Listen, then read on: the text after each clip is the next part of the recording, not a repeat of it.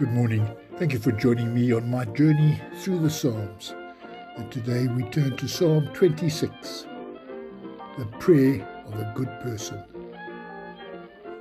Declare me innocent, O Lord, because I do what is right and trust you completely.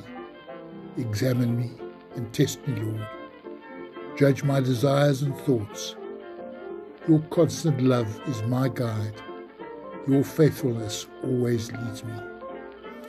I do not keep company with worthless people. I have nothing to do with hypocrites. I hate the company of the evil and avoid the wicked. Lord, I wash my hands to show that I am innocent and march in worship round your altar. I sing a hymn of thanksgiving and tell all of your wonderful deeds. Thank you for listening. Have a wonderful day.